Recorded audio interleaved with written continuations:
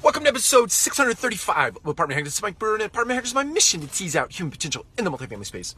So first and foremost, I want to welcome Kathy Gifford Vance. I'd like to say I consider her a dear friend of mine, but we've not been in touch for like 20 years, 15 years, something like that.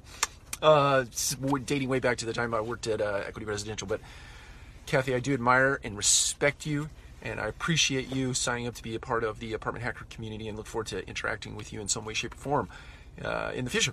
Wanted to talk today about all the innovation that is going on in the multifamily space from the angle of a lot of this technology that we are going to see over the next 18 to 24 months is not going to be fully baked, right? Not fully built out. It's not going to touch every single piece of your business that you want it to touch.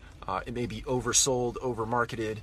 And for those of you who are doing the implementation, those of you who are making the decision to put the innovation in place, to push it and champion it, right down to those who are actually making application of it on a daily basis, I would just encourage you to exercise a tremendous amount of patience, because all of this stuff, all of it, will have bugs. It will have been oversold. It will not do exactly what it was promoted to do.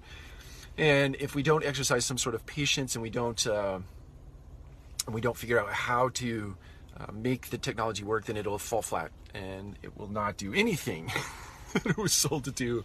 So it really is a shift of mindset. The point I'm getting to is this: we have to shift our mindsets to be open-minded about the new technologies that are going to impact our space.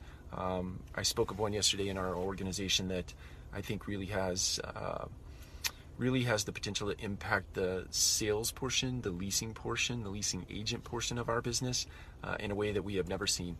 And the far-reaching implications of this particular piece of technology as it relates to customer relationship management, so your CRM system and other things, is mind-blowing to me. But I also know that it's new and that it will likely be rife with potential inconsistencies as it relates to the way that it was sold to us. But I'm open-minded to that, and I'm willing to work with the developer to actually make that technology something that is truly remarkable for the people that use it, the people that chose to put it in place, and so on and so forth. So open minds today. Take care. We'll talk to you again soon.